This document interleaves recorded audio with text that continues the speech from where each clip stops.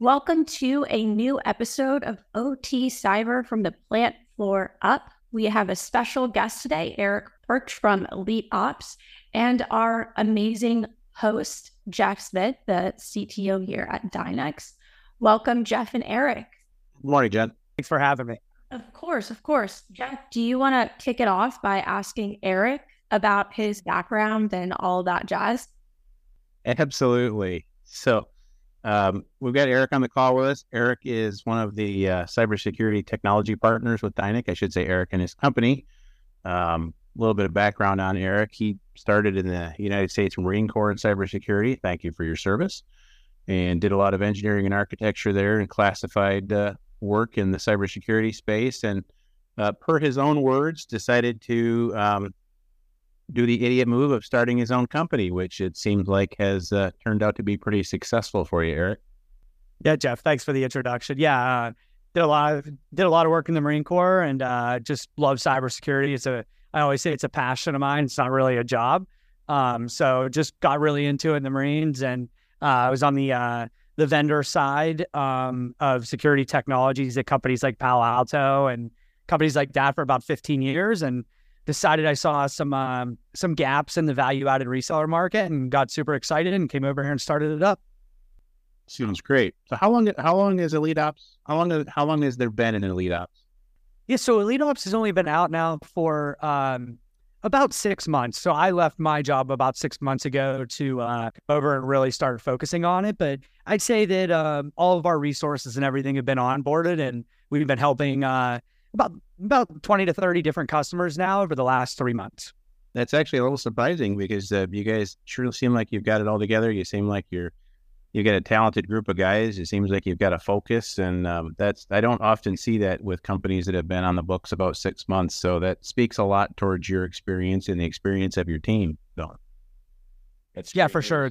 It's really the experience of my team. The people we brought over are just tremendous. They've been in the industry, 15, 20 years as well. And, our model is a little bit different than other value-added resellers. So with that model, what we tell customers is really resonating, and really the company's built for customers. We interviewed a lot of customers, and all the ideas came from them. So brought amazing people over, and have some amazing customers we talked to that have partnered up with us, and we're super excited to help them and hopefully change the whole entire model across the U.S. of how value-added resellers work with customers.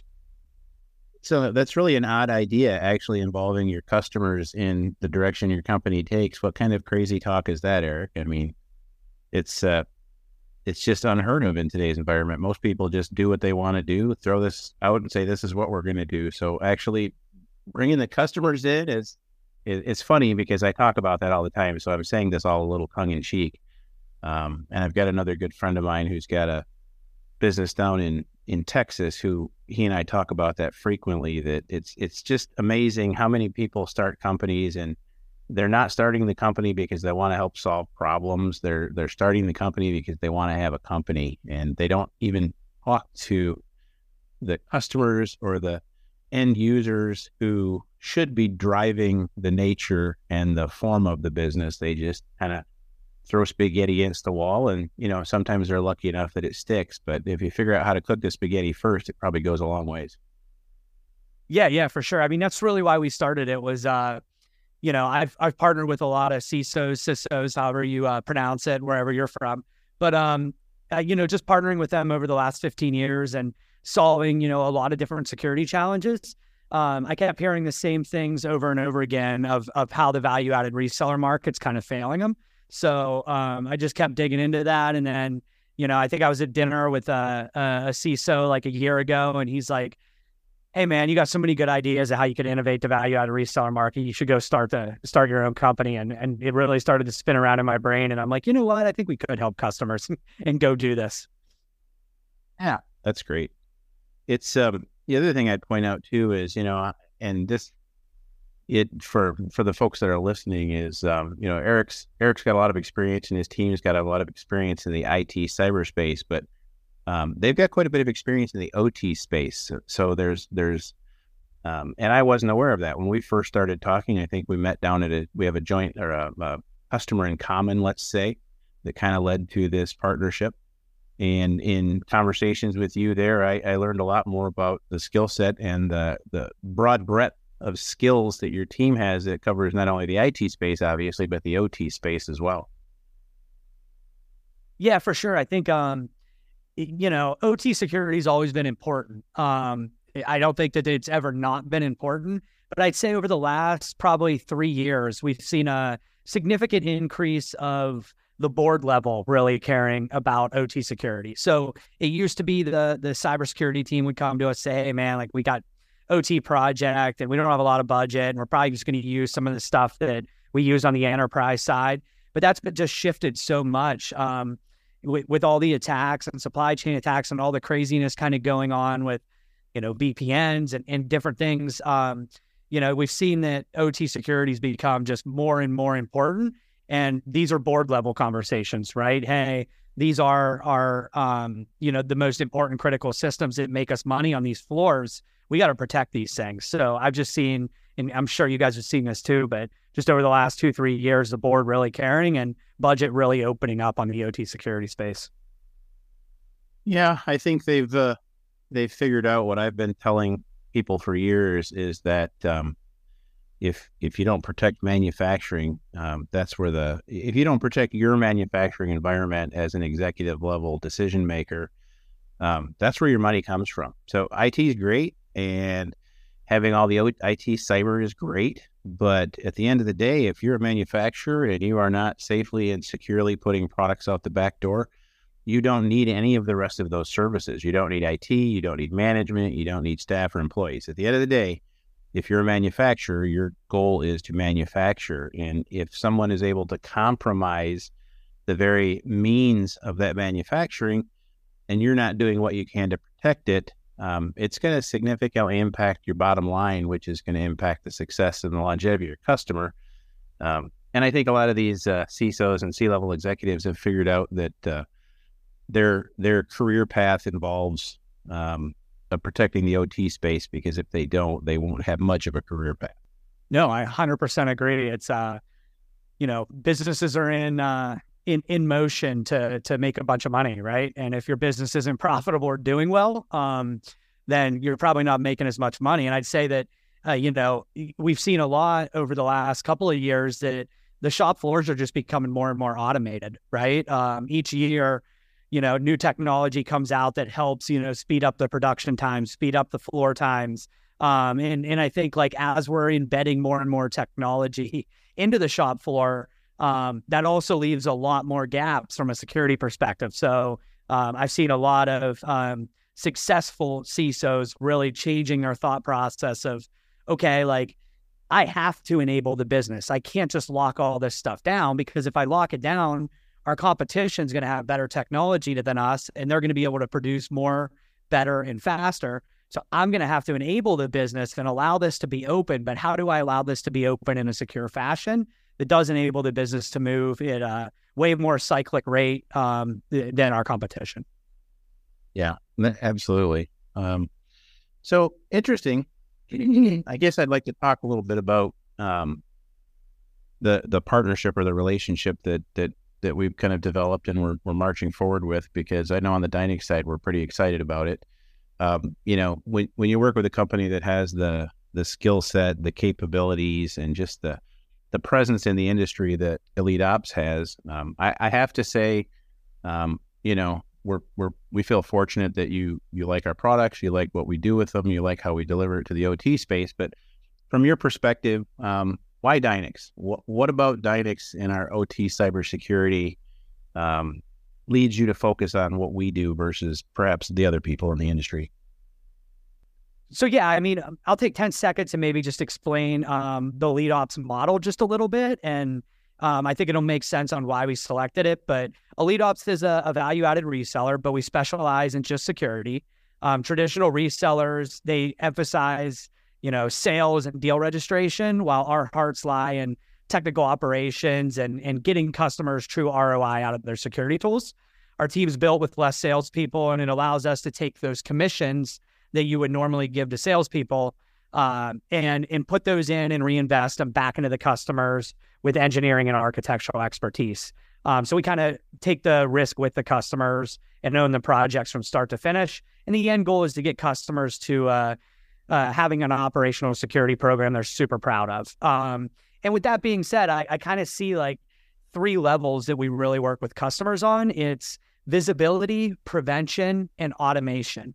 And we kind of work in that order. And we had a lot of projects come up with OT security, and I kept finding products that we might be able to use to get visibility to the shop floor.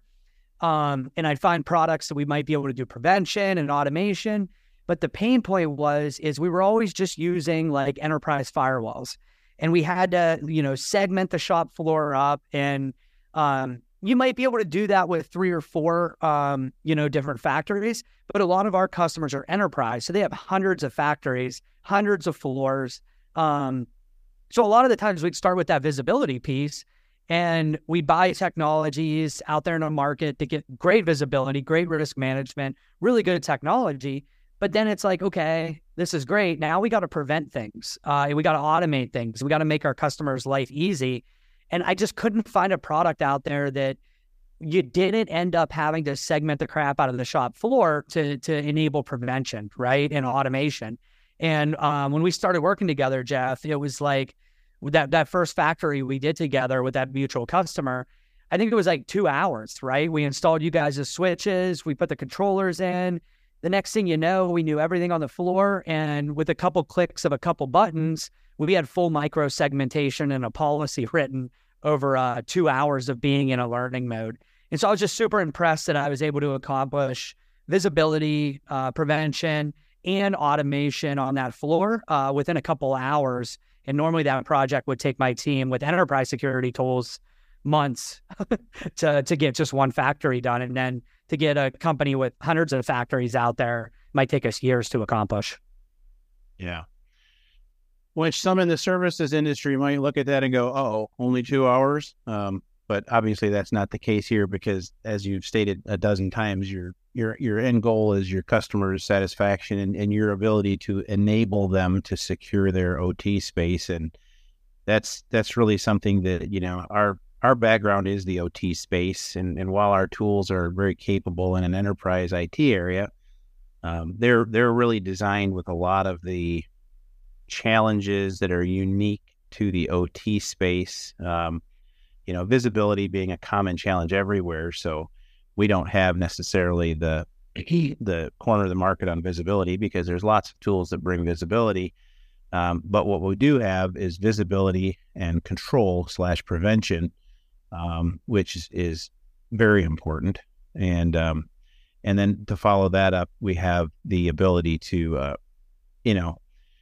so many times I hear customers I'm talking to, they have these complex solutions, and the complex solution, they might get it to the point where it works, or their supplier or vendor might get it to the point where it works. But at the end of the day, it's so convoluted and so complex that, they're on the floor, they're in manufacturing, they're trying to do what they do, which is their core competency, which is manufacture. None of them look at, cybersecurity or any of this visibility or control and prevention as something they want to do. So it has to be easy. It has to be, something they can set up, that once they go through the effort of setting it up, which is not tremendous, then there's a level of automation that helps, make things easier. I tell people that our solutions work like you think on the plant floor. I want this PLC to talk to that robot over this protocol. And that's how you configure the system. You think about it just like that. So we've definitely done that on purpose. It's by design. Yeah, I think when we were in the our mutual customer and we were working on it, like, I'm so used to working with the guys in suits and the security engineers at these big companies.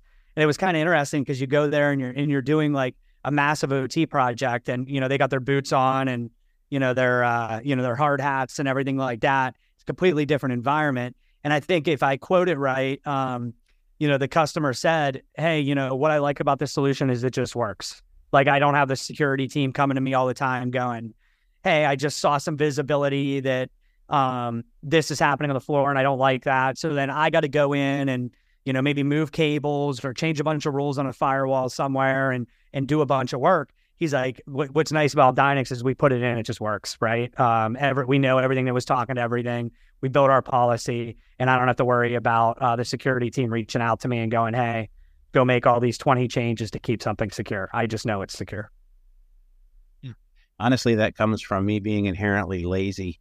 And having been in manufacturing for 25 years as an end user, I just didn't care for 2:00 in the morning phone calls or 6 a.m. wake up calls that address this, go take care of this, do that. So lazy folks like me come up with some of the coolest things. So that's kind of been the nexus for some of our ideas, is the pain points and the struggles that I had on the plant floor. So I appreciate your feedback on that. It's definitely useful.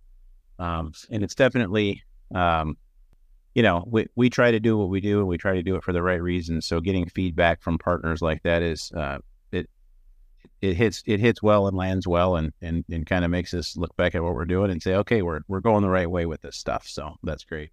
Yeah. And I'll add in one more thing of like, the last big piece, and a lot of customers don't ever get to this, but I think with your technology, they get to it pretty quickly, is there's always the mantra of like, hey, like there's macro segmentation and then there's micro segmentation, right? And I like to talk about macro segmentation of like, okay, maybe we put all of our PLCs in one area, or we start grouping things together and putting them in VLANs and segmenting the floor, whatever. I mean, that's how we used to have to do things.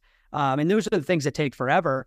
But what I really like about like you guys' technology is, because it's software-defined networking, like I wouldn't even configure the shop floor if I bought Dynex with VLANs. It's just beautiful that you can write policy on each port of the switch, and it gives you just ultimate flexibility. Like, let's say you bring a really expensive machine in on the floor, and now you got a PLC that's kind of running, running that expensive machine, whatever it is. You could plug those things in. It could be a complete, flat shop floor network. And you could go into that one port and say, hey, the only thing this PLC talks to is that machine over there. And yeah, maybe some contractor needs to update this. Cool, allow them to talk to it. But it just makes life so much more flexible, having to be able to write policy by port, by machine, and not having to segment all the VLANs out. So I think that, as, we evolve with you guys, I think a lot of the stuff we've done was more on like the macro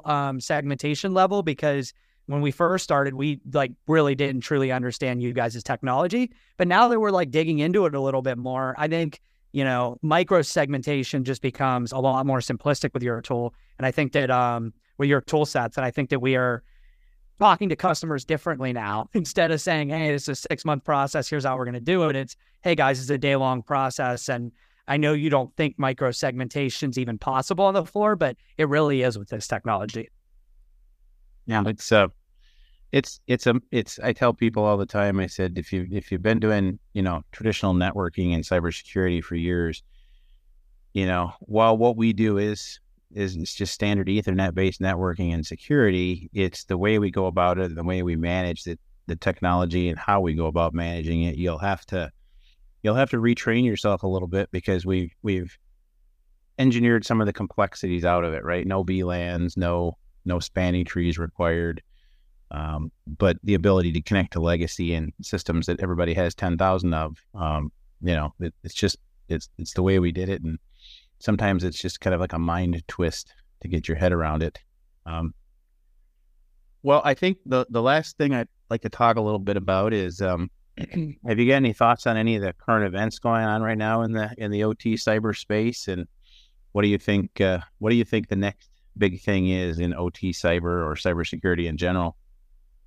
Yeah, I think that, because AI has come out, there's just, there's so much right now around like, what can we do with the data that we have to produce better products, to produce better outcomes for the company? So like, I'm seeing a lot of conversations about like AI on the shop floor, right? How do we even automate things better? How do we take some of the data from the machines, go put it in a data lake and look at that data and make some really intelligent decisions for the machines? How do we do preventative maintenance, right? Of taking some of the data from the machines and going, hey, this probably doesn't look right. I don't like the way this is running, or I don't like the temperature over here. So a lot of our customers are talking about, how do we securely take data from the shop floor and go put it in a bucket somewhere where we can run a lot of analytics on it?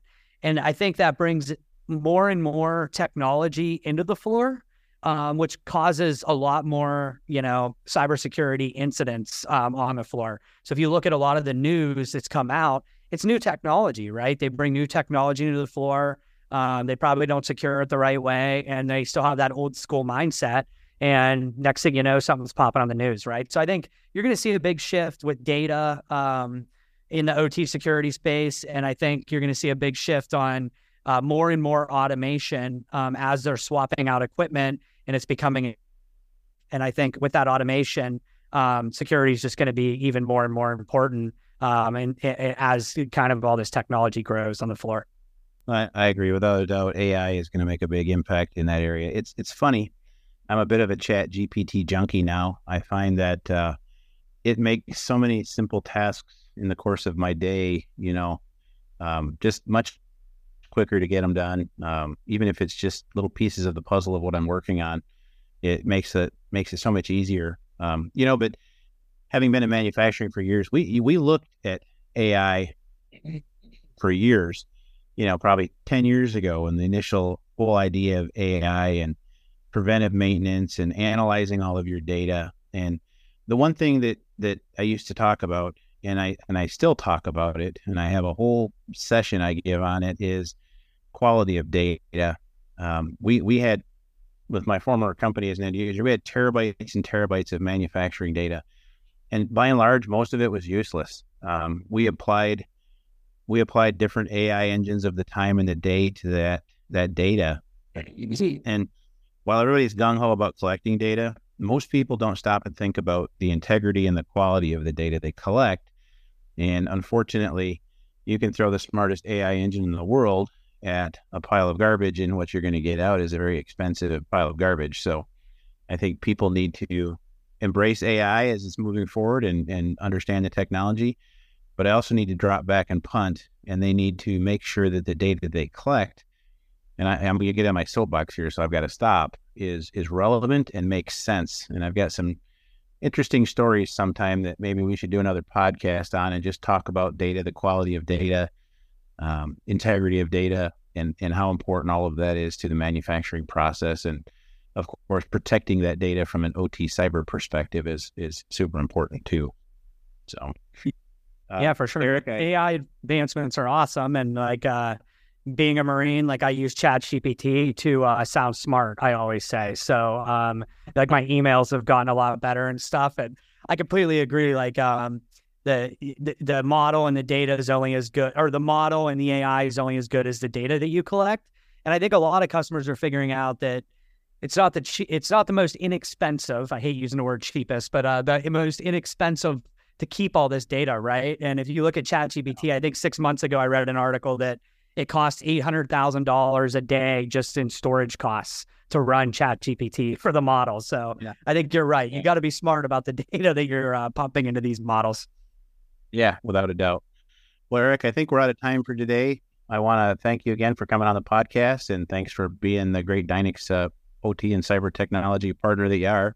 I look forward to all of our upcoming projects and all the cool things we can do together. Thanks for having me, Jeff.